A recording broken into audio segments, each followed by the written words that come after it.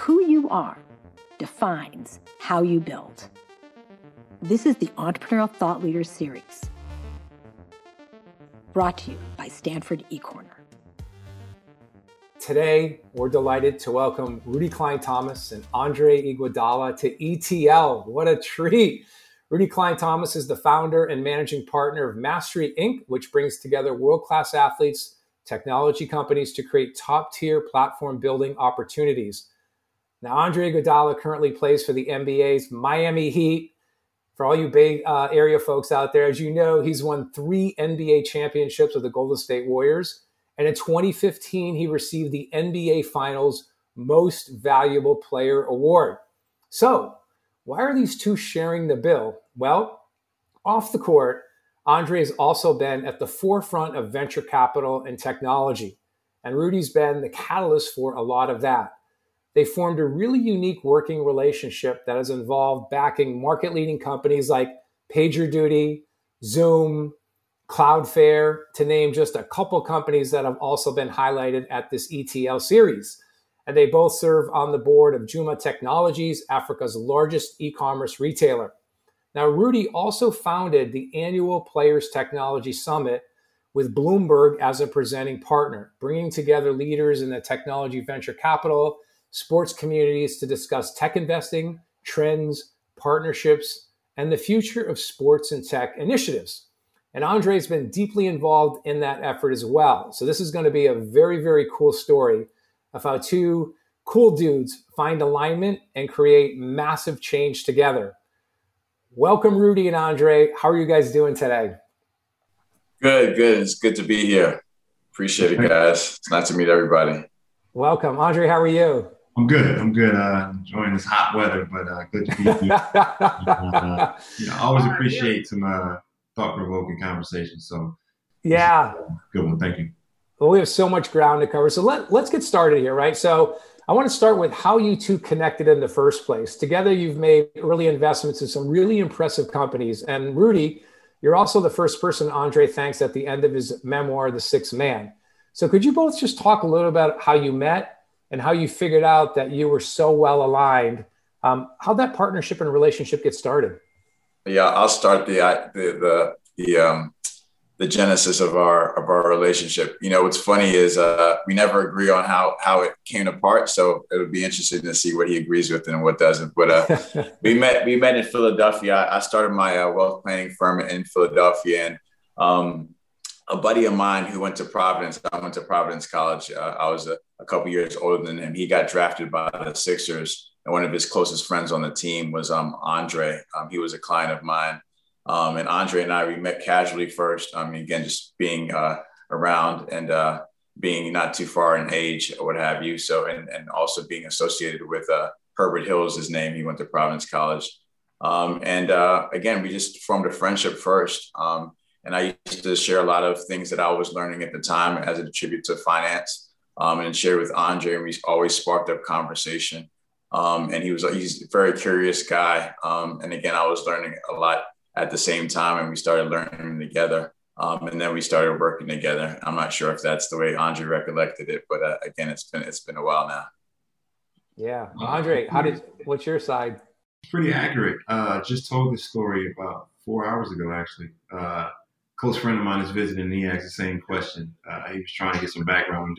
Different folks he hasn't met, but he knows really well through our networking and just communicating. But same exact story. And to go a little further, Herbert Hill, I was giving him some feedback and some constructive criticism on how to maneuver playing ball, how to maneuver off the court, and more than enough times he would say, "You sound like Rudy." I'm sure he was telling Rudy the same thing. So just those synergies connected us, and it's just been the journey started there. Yeah. So let's get into it, Andre. My guess is that from the second you landed your first big NBA contract, you were inundated and flooded with people pitching you investment opportunities from all over the place. But what drew you to early stage technology investing in particular? What was the catalyst, and how did you get started there? Well, that's a good question. You talk about being so many investments, being thrown my way. And when you first get your contract, you're 20 years old. The investments I see now are a lot different than the investments I seen being 20 years old. There was everything from barbershops to record labels to, just a lot of mom and pop things from small town mindset where I'm from. But going much further and in the sector we're in right now, Rudy really got, it kind of sparked the thought in terms of being a professional athlete. Long story short, you hear a lot about the horror stories of guys mismanaging their finances and, understanding where we come from and the lack of financial education that we have. It's really easy to understand why we struggle. And I was, like Rudy says, I'm curious. And he started asking me different questions. Why do you get charged this by your private wealth manager? Or why you charge this percentage, regardless of if, they bring you back 7% or if they lose you 2% on the year in your annual meetings. And what does everything mean in terms of the information you're getting as far as budgeting, as far as, managing your wealth for the next 60, 70 years of your life? What does your trust look like? All these things. So, we go further and further down the pipeline. We start talking about, how bonds work and how, public equity works in stocks. And from there, it just sparked the interest of opening up a simple E-Trade account. It says, open up an E-Trade account, start investing on your own. I'll help you a little bit. And then we'll, depending on the returns, we'll figure out a way to see what I earn, I being Rudy in that scenario. And that was the beginning of the journey in terms of having some success in the tech sector. And Rudy starting to see it's a lot that goes behind a company becoming public and who we're tracking. And that's when the word private sector came to, for the first time ever, it came to my, it just came to my brain. And I said, well, what is that?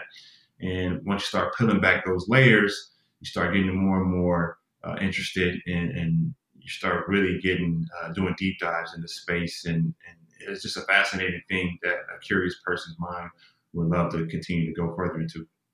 Yeah. Well, it's interesting. We just got this conversation started and the two of you have already hit on, the number one gold standard principle for investing or entrepreneurship, and I think in life, and it's having a growth mindset and being intellectually curious. So that's just such a reoccurring theme across the board. But this question's for the both of you. I think there's, as you know, a lot of factors to consider when you think about an investment, right? Market size, the founders, to the business plan, to the underlying technology and IP and competitive differentiation. But do you feel you're both pretty aligned on how you prioritize those different factors, or do you often find yourselves debating how to vet these opportunities? What's that dynamic like? No, we've essentially pretty much learned it all together. Again, it's been, 13 or 14 years now. And we came into the sector together and we've learned actually together. So, the first thing we did, Andre didn't mention this, but, we aligned ourselves with Josh Koppelman when he was in Philadelphia at First Round Capital. So, early I realized, who were the players in the space and the preeminent venture capitalists. And then, I essentially wrote to them or bumped into them at conferences and, aligned ourselves with them first and foremost. So that's how we learned the industry. And again, we can talk about Jeff Jordan and Andreessen. We can talk about, Bill Gurley. We can talk about Josh. Those are the guys that really that we learned from super early as to just how to due diligence on these companies, what to look for. And again, we learned this essentially together. So how we look at companies and how we do diligence is pretty much the same. Yeah. Do you guys ever have a different point of view and how does that get adjudicated, or is that fairly rare? No, we always have a different point of view. I mean, we have that part. He'll speak to it, but we use for all the students out there, we can use specific examples and we don't mind doing it. But, I didn't see Dapper Labs early, whatsoever. I wasn't a big fan of it, didn't fully understand it. And Andre was extremely adamant on seeing it. And he was really, really excited about it, So that was one where we had a real difference of opinion. And I'm glad he pushed the envelope there, obviously. But again, that's one prime example of a time that we didn't really, we weren't aligned as to just the opportunity. Yeah. Are there any other insights that you guys feel that you are able to hone in on? Because obviously early stage investing is really, really hard because there's not a lot of market traction. there's not a lot. There's just not a lot of data to really make definitive decision. But overall, have you guys found through your partnership, and you've looked at so many great companies and made so many great decisions, any reoccurring themes?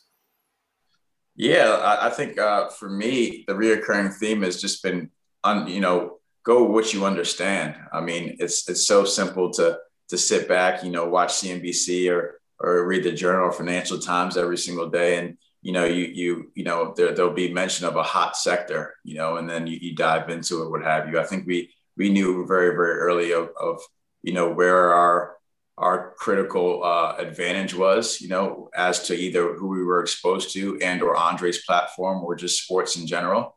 And we really dove deep into those specific verticals super early, and understood where our keen advantage was, and just, doing diligence on understanding a company versus the broader market. So you just have to understand where you have the opportunity and where you have a clear advantage. If not, you're just playing the game with everybody else, and that's not an advantage, right? So. And then also being specific to possibly a focus or two, you can't spread yourself too thin. It's very important to go deep versus wide, and I think, again, that's something that we learned from the guys that taught us in this business of how to attack it. So yeah, very insightful. Yeah. And Andre, do you know early on when you meet a founder or companies presenting to you, whether do you know kind of early on that something you think is going to click and you're interested? Does something happen early on, or does it take a while to process all of the kind of initial meeting and due diligence that you've done? Yeah, I think for me, it's just being a professional athlete has its advantages. You really have to be able to try to get a really good understanding of who you're working with. So many trades happening, coaches in and out, being traded, and just having to adjust on the fly, and also using your network. So when I meet a founder, it's just trying to get a feel for who they are. Not all do I click right away with, but the more and more time you spend with them, obviously you're getting a better feel for them. I look for certain things, what is his weakness? What is his strengths? Like, I try to figure that out right away, because that's going to help build that relationship. And then at the same time, going back to your last question, what do we look for? It's, I also look to use my network. I spent some time with Comcast Ventures and the Catalyst Fund. We were doing some due diligence on a few companies, and, with me being early, trying to figure out my value within the company and knowing what I know, I used my network a few times to get some due diligence on the companies and do even deeper dives into some investment opportunities. And lo and behold, I had some great networking and some folks that I knew within that space. This was particularly a space of someone that I knew who was a CEO of a company that was public within the same space, that really helped us on the financial planning side. And it actually won us the deal. And my partner in crime, who worked with me at the time, was like, most people don't have the access that you do. And I didn't know that, just thinking it was this, I was just thinking this is just, just a regular phone call. And she's like, no, this is something that you can, have advantage over others with, and you got to continue to explore. So trying to build a actual relationship with the founders is something I look forward to. It's not simply a financial investment or a transaction. It's actually building that relationship and building on something that Rudy will talk about later, with what we're doing with Mastry and the CEOs that we're getting involved. Yeah, you're going to be with those founders for usually at least 10 years before you kind of see an exit. So a relationship's just so critical. Hey, Rudy, just so we can make our audience understand what you do, can you explain exactly what Mastry is? Like, is it a traditional VC firm, or what? Sure. So Mastry started out when I got out of the private wealth business in 2015. We started the Players Tech Conference in 2016, and I focused solely on venture. So I started investing in SPVs. I created these SPVs, and it wasn't just Andre and I. We brought along other athletes and other LPs. A lot of them were the top CEOs, again, that you guys have surfaced and have been on your platform before. And then, as time went along, and obviously we got more exposure for our investment prowess, family offices have come along too, and we're in the midst of raising a fund currently right now as well, a much larger fund. Very cool. Okay, you're both on the board at the Juma Technologies, which is where you both serve on that board, and maybe less well known in the U.S. than some of the companies that we talked about earlier on when I introduced you guys. But tell me why you guys are so excited about that company in particular. Well, first and foremost, we're both Africans, so we both have African descent. Andre, Nigeria, me, Sierra Leone. So the continent is near and dear to our hearts. We were exposed to Jumia through Morgan Stanley a couple of years back, as obviously the fastest growing company in Africa. So again, we were quite keen on understanding what they were doing, and then we, just like Andre said, we really built a special relationship with the CEO. Again, not as just investors, but we built a special relationship with him, and he saw added value, in having us become part of his board. Not with just our exposure to tech, being Africans as well too, and understanding the landscape there. And again, just being able to learn and grow with the company. So it's been one of our best experiences that we've had thus far over the last 3 years. Being able to travel, our favorite trip actually that we've taken recently was when we went to Nigeria, like a year and a half ago. That was one of the last trips that we took. And we had a blast over there, but again, it's growing quite well. And again, being African as well too, it means a lot to us. Yeah, that's fantastic. I used to serve on a nonprofit board with Dr. Richard Leakey, and we had many of our board meetings in Kenya, and that was always a really, really special trip. So you guys have talked a lot about this network that you've built and put together, and that's obviously delivered a tremendous amount of competitive advantage, and I think has contributed to a lot of your success. But one of the projects that you're working on together is something called the Players Technology Summit. Can you guys tell us how that got started and how you're using that to your advantage and where you want to take that? Because that's pretty fascinating. Yeah, I think Rudy came up with a great idea as we're trying to bridge the gap between sports and tech. There are a lot of parallels, and as you see the streaming wars, and as you see a lot of the content providers are going to streaming, you're seeing a lot of the competitiveness in sports rights. You just look at the NFL deals that just happened, and you see Amazon going into broadcast games. You see games being broadcast even on Twitter. So the worlds are coming together right now, but I think we kind of saw that vision way back when. We actually went to Netflix's office, and we had a chance to sit down with Reed Hastings and get a good feel of what he was thinking about, and we asked him questions about sports. So our minds were always just working, and we saw what our exposure was, and we wanted to. The ultimate thing is to bring it back to our players, and being unified as one. There's so much leverage there. With everything that we do as athletes, and we go all the way into bringing minorities into the tech space as well. There's so much influence. We're one of the largest. We are the largest consumers on the planet. As African Americans. So I personally feel like our culture is exploited, but our culture isn't given a seat at the table in terms of ownership, in terms of stakes in these companies. So that's something that has been resonating with us for a very long time, not just within the last year or two. So what we wanted to do was bridge that gap, and be the bridge for a lot of these players who may not have the understanding yet, but give them the knowledge to understand what we're doing. Come on, we call it the platform ourselves. So what we did was we started with the Players Association with our union, which I sit on the board of, and we have different player programs, whether it be learning about being a coach or a GM or a broadcasting school, real estate symposium, so many different things. So we wanted to bring the tech side of it to the table, and we did it the first year, had some great success. A lot of players, a lot of great energy came from it. So what we did was we took it upon ourselves to take it outside for a lot of different reasons that held us back from what we were really trying to do, being that, the union was involved. So we were able to go full scale, branching out with ourselves and partnering with someone like Bloomberg.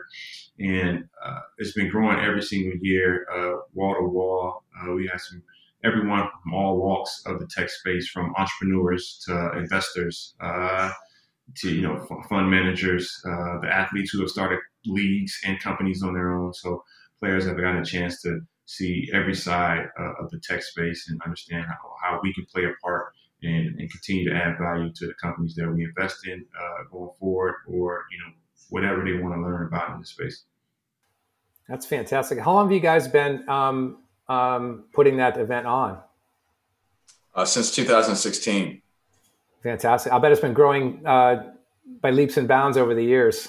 Yeah, exponentially. Again, we weren't sure what we were doing when we started, but that's been the beauty of it. And the residue is just seeing exactly how we've been able to scale it and build it, and the brand that it's actually created for itself, away from us.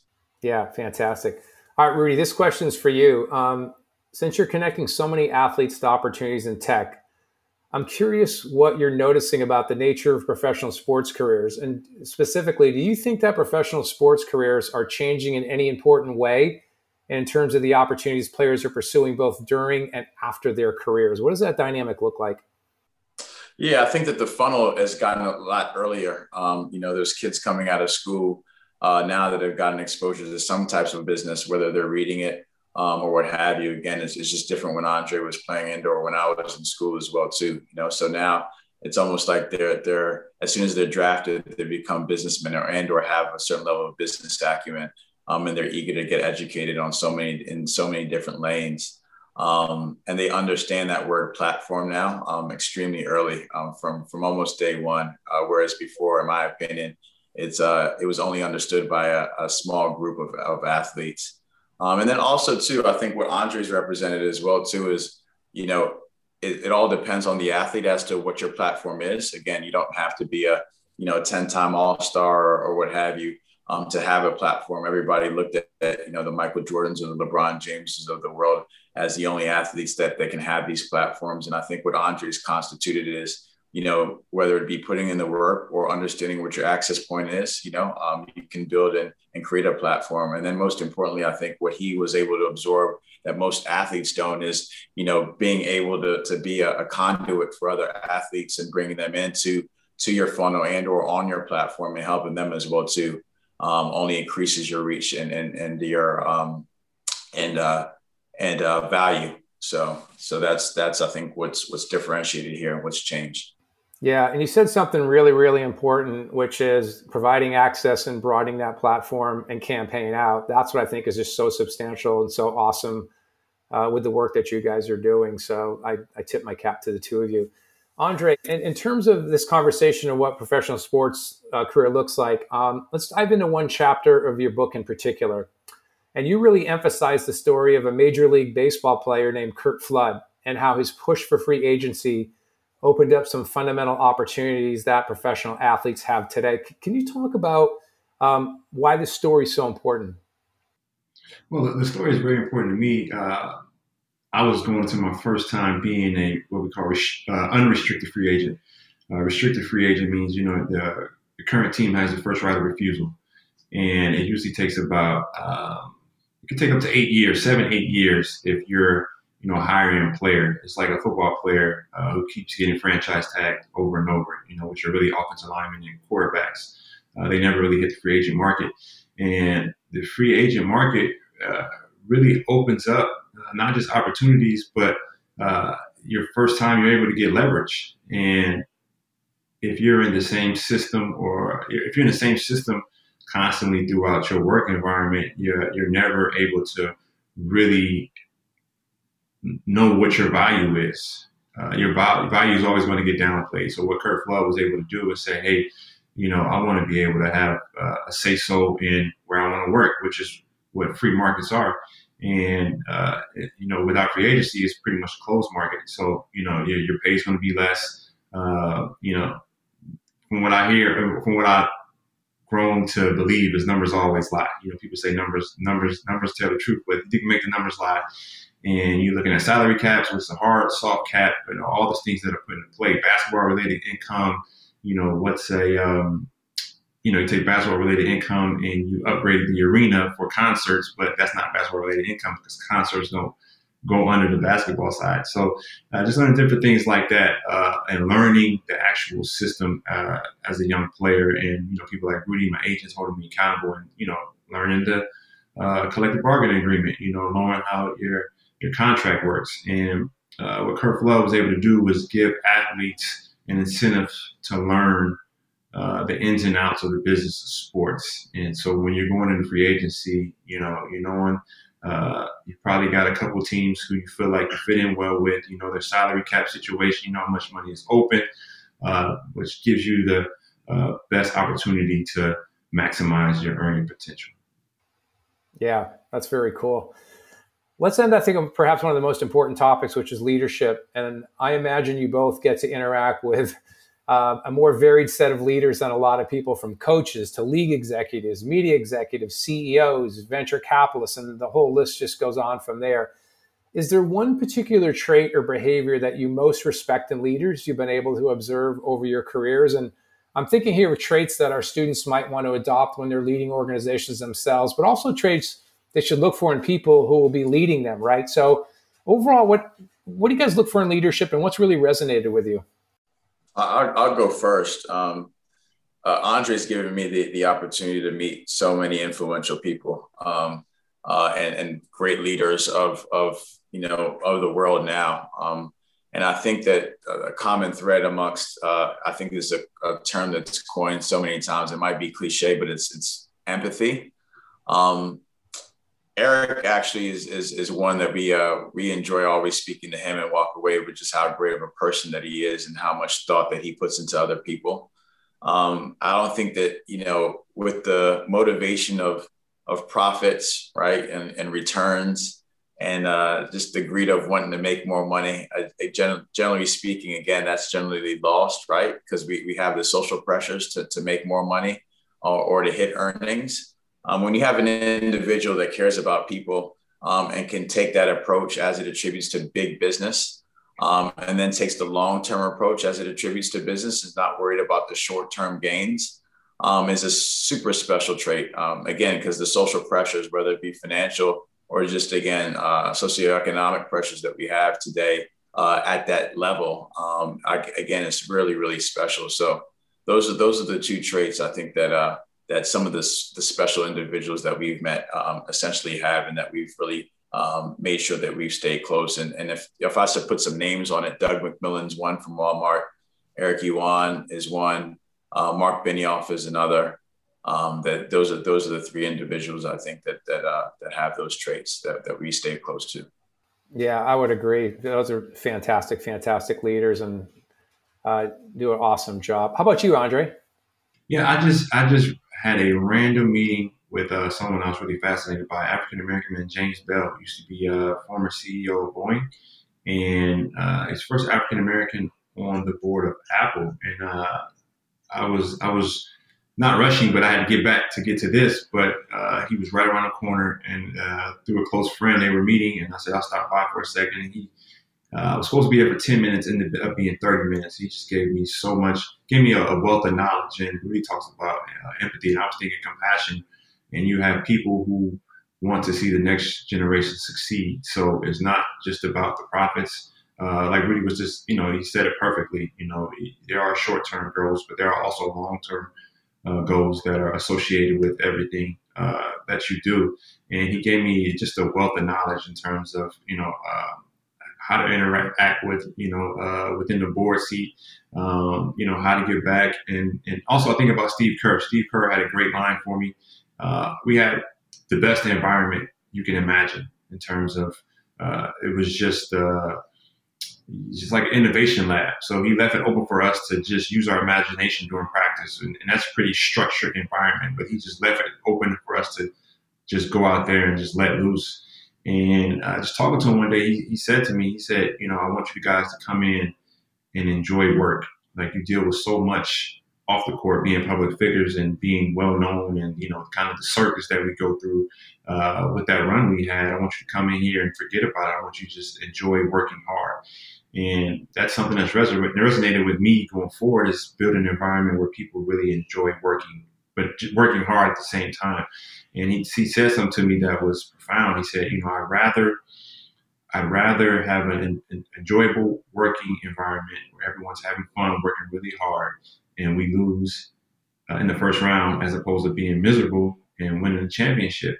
And you have to really think about what he said, because there are other people that think the exact opposite. If you're not winning, then you should be miserable, but, at the end of the day, we should, these companies are built to, connect each other. And, there's so many cliches that go with the founders and what they're trying to build. And you got some folks who are just trying to build a profit, and other people who are trying to, bring communities together, trying to make, Earth a better place. It's funny, I just finished reading brief answers to the brief questions by Stephen Hawking, and that was, his purpose of life was, to make a way for Earth to be a much better place and explore other places just in case we mess it up on the way.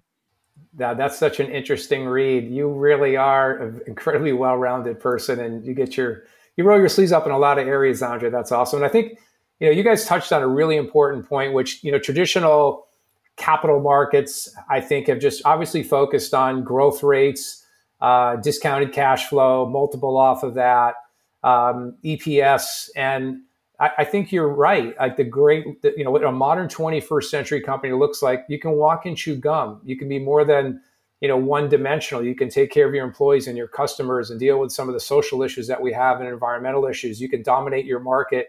You could deliver, great financial results as well. And I think that you guys are really seeing that and embody that. And I just applaud that point of view and that perspective on leadership. So fantastic. All right. A whole bunch of questions queuing up in our Q&A here. So let me turn it over to the students and let me tackle the most upvoted question. And this really goes to both of you, but question starts out like this. Andre mentioned that many communities lack financial literacy. Have you seen any opportunities to invest in new solutions to increasing and improving financial literacy?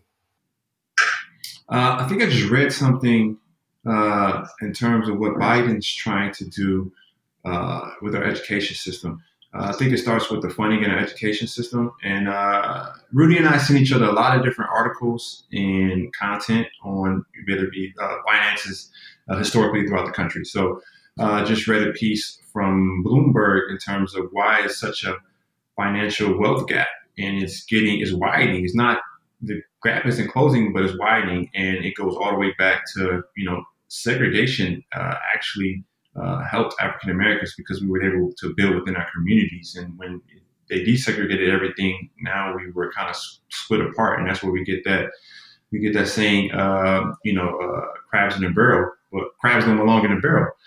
And from what I've seen, you go all the way back to redlining, and redlining was a way for all the resources and taxes to go to certain places where the land value continued to go up. And when redlining means that's red was the bad communities, it was the slums, it was the African Americans, and systematically we've been put in a place where we aren't supposed to level up. It's always tailored for us to level down. So we are continuing to have conversations, Rudy and myself, with different CEOs. We've been with Morgan Stanley CEO, Zoom calls from time to time, and we do deep dives in terms of how do we change the narrative. And it's more than just changing the narrative. First, you got to change the narrative, but you got to put action behind it, and you have to not be afraid to continue to ruffle some feathers and say we got to continue to tackle this. And it starts, with public funding and giving back to inner city communities. Also, was a piece yesterday on the kid who was a chess master. He started at 7 and he became a chess master at 10. And it took for him to be found as a chess master to get funding to be able to continue on. And his family was homeless. So he got funding through, GoFundMe accounts to now he's doing fine. But why should it take for you to find a chess master for you to help someone in that situation? There's so many kids like that. Fantastic. Rudy, any additional thoughts on that topic? No, he covered it. I mean, he took all my thoughts because those are all the articles that I sent him.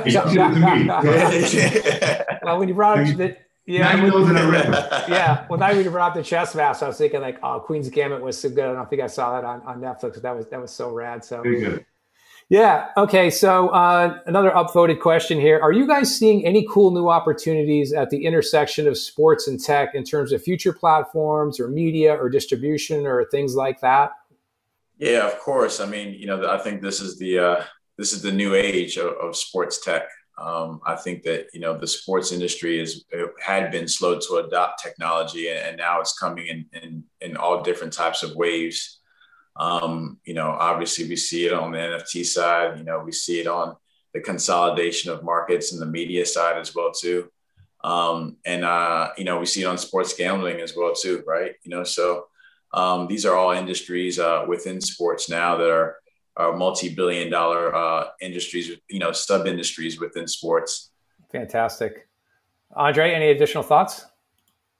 Yeah, hit on the head. But I'll also add, the streaming wars. They're fighting and battling for ground and subscribers, and sports is going to play a large role in that going forward. And who's going to be the first one to, bid for rights for those main games, those main events, and you got football obviously just finished their deal, and you've seen an increase in their rights deal, and I think it will increase with so many different players out there looking for that ad revenue, and with sports being that only true live content available that brings in a lot of the ad dollars.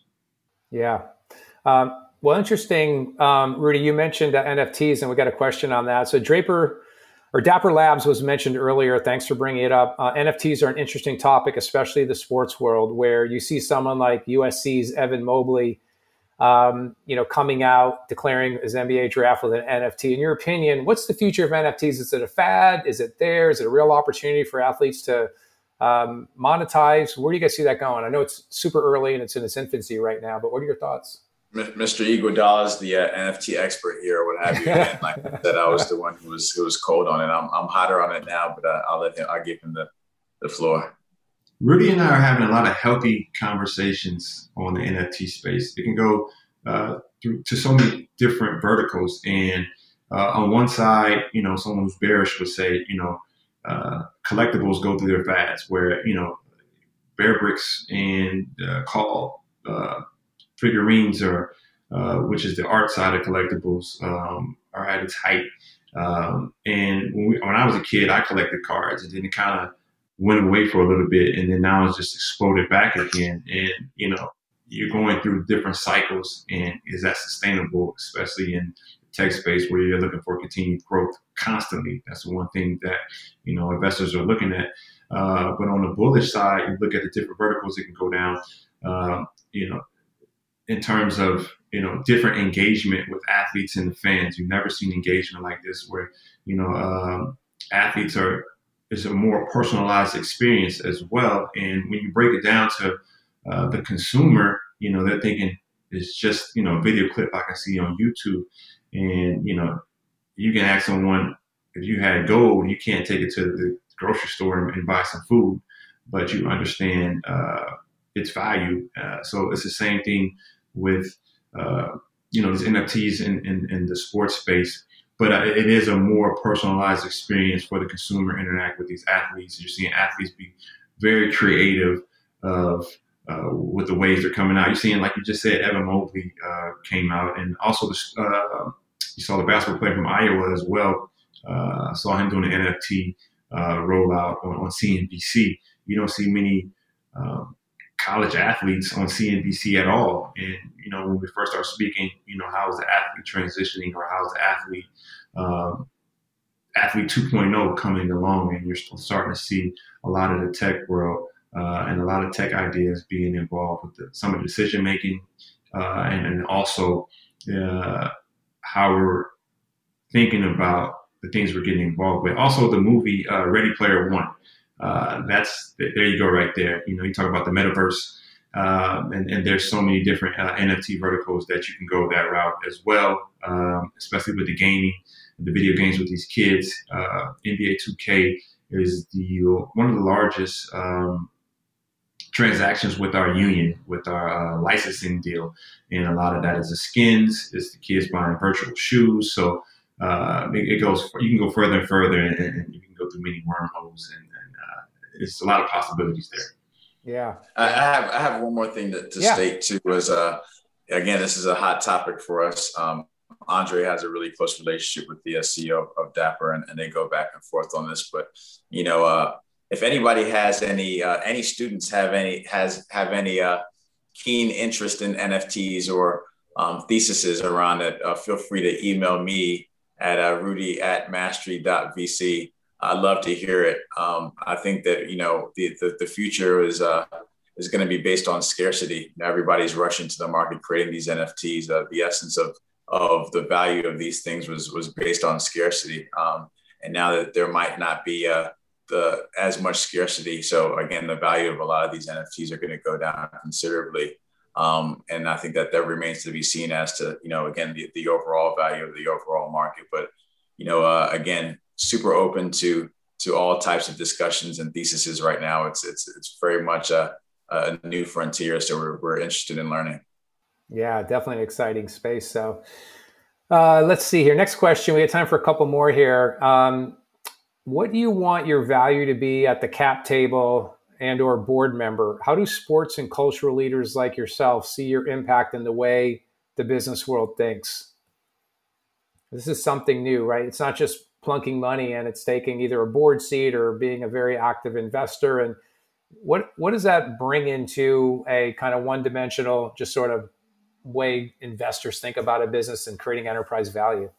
Well, I think Andre's completely dispelled the notion that, athletes can't be investors or, and or aren't thoughtful.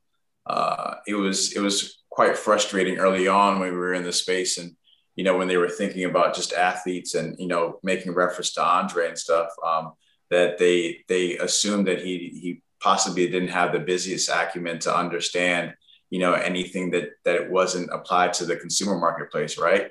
So we try to dispel that with a lot of the athletes now that come and co-invest with us.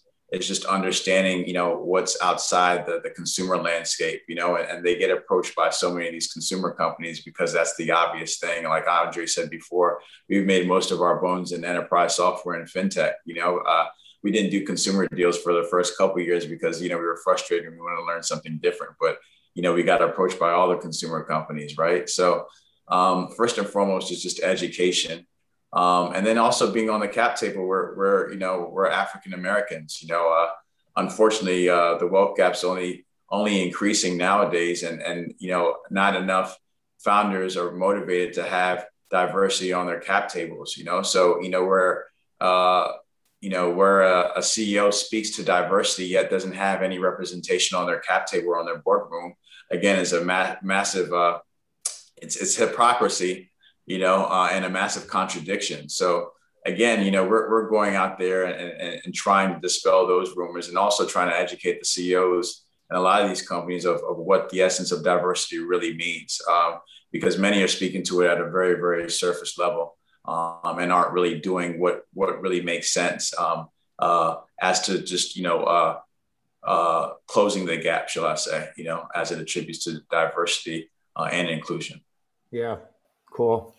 We get time for two final questions, guys. Andre, this one's for you. This is actually a question that I want to ask you as we've been having this discussion and learning more about you and Rudy. But in particular, I've worked on some amazing CEOs throughout my tech career, probably most notably guys like Elon Musk at SolarCity and Tesla. And I just look at his ability to span just such a broad area. And you remind me a lot of him. And I'm wondering how you parse your time with being an absolute world-class athlete, world champion, MVP winner, and then family life, tech, reading Stephen Hawking's, and just on, like, how do you manage your time and how are you able to accomplish all of that? I'm gonna be very honest. I'm still figuring that part out. But I look to, certain figures that I can name drop when I get home too late to my wife to kind of give me some leeway. But I think it's just really focusing the time, really tailoring your time to be very productive. So, people talk about social media. I try to use it to my advantage. So I'm on Twitter a lot, but Twitter is my news source.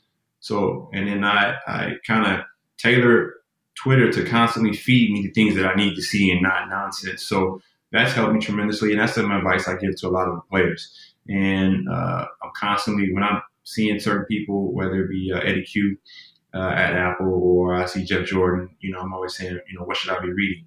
So like last night, we had a 3-hour flight. And I think that's the beauty of being a professional athlete is that you're on a plane for a good amount of time. So take a good amount of that time to read. So 3-hour flight, and I've spent like 2 hours and 45 minutes reading. But that's just become routine. Sometimes I fall off the wagon, but I try to, keep that discipline to say, let me be as focused as possible.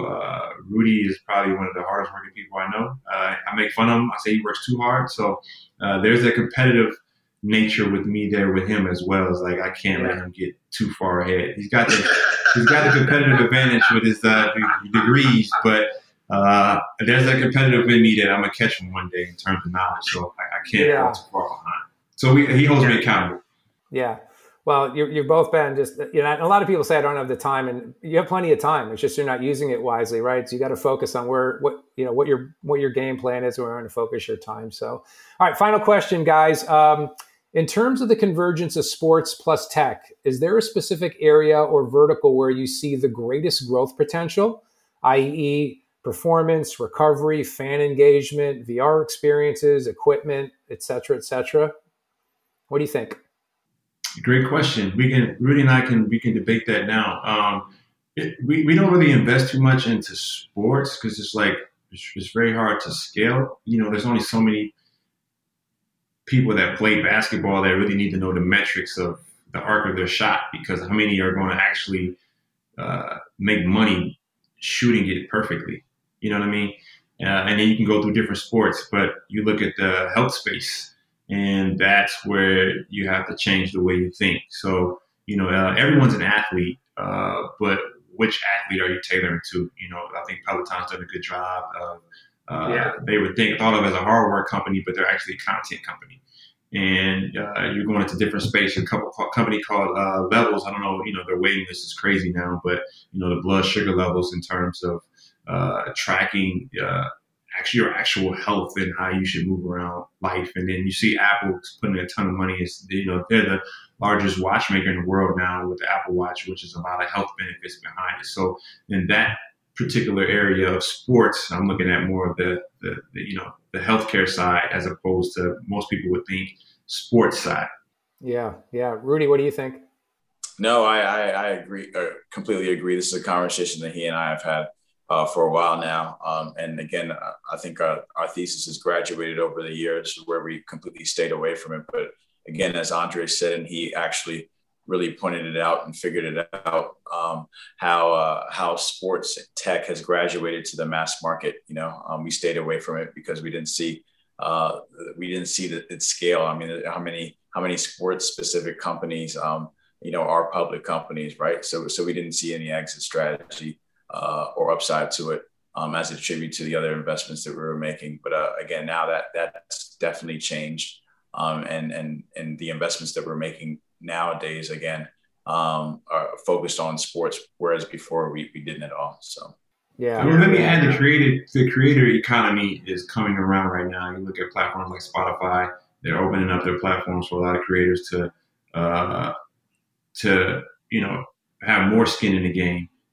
Clubhouse is putting in they're putting in something where you can pay the host directly. So you're starting to see, TikTok obviously is doing it, and Twitter just rolled out the competitor for Clubhouse. So that's giving athletes or people of influence, athletes and entertainers, more skin in the game as well. So that space can grow too. Yeah, awesome. Well, guys, I can't thank you enough for this really enlightening talk. I think that, my big takeaway is just seeing, this combination of incredible growth mindset combined with an incredible relationship that you guys have put together, and just how well-rounded you are, how deep you are, how focused you are, is just what a great story. And I just can't thank you enough for your time. I know the students have been waiting for this talk all quarter long. So I want to thank you and Andre for a fascinating discussion, Rudy. Thank you. Thanks. The Entrepreneurial Thought Leader Series is a Stanford eCorner original production. The stories and lessons on Stanford eCorner are designed to help you find the courage and clarity to see and seize opportunities. Stanford eCorner is led by the Stanford Technology Ventures Program and Stanford's Department of Management Science and Engineering. To learn more, please visit us at ecorner.stanford.edu.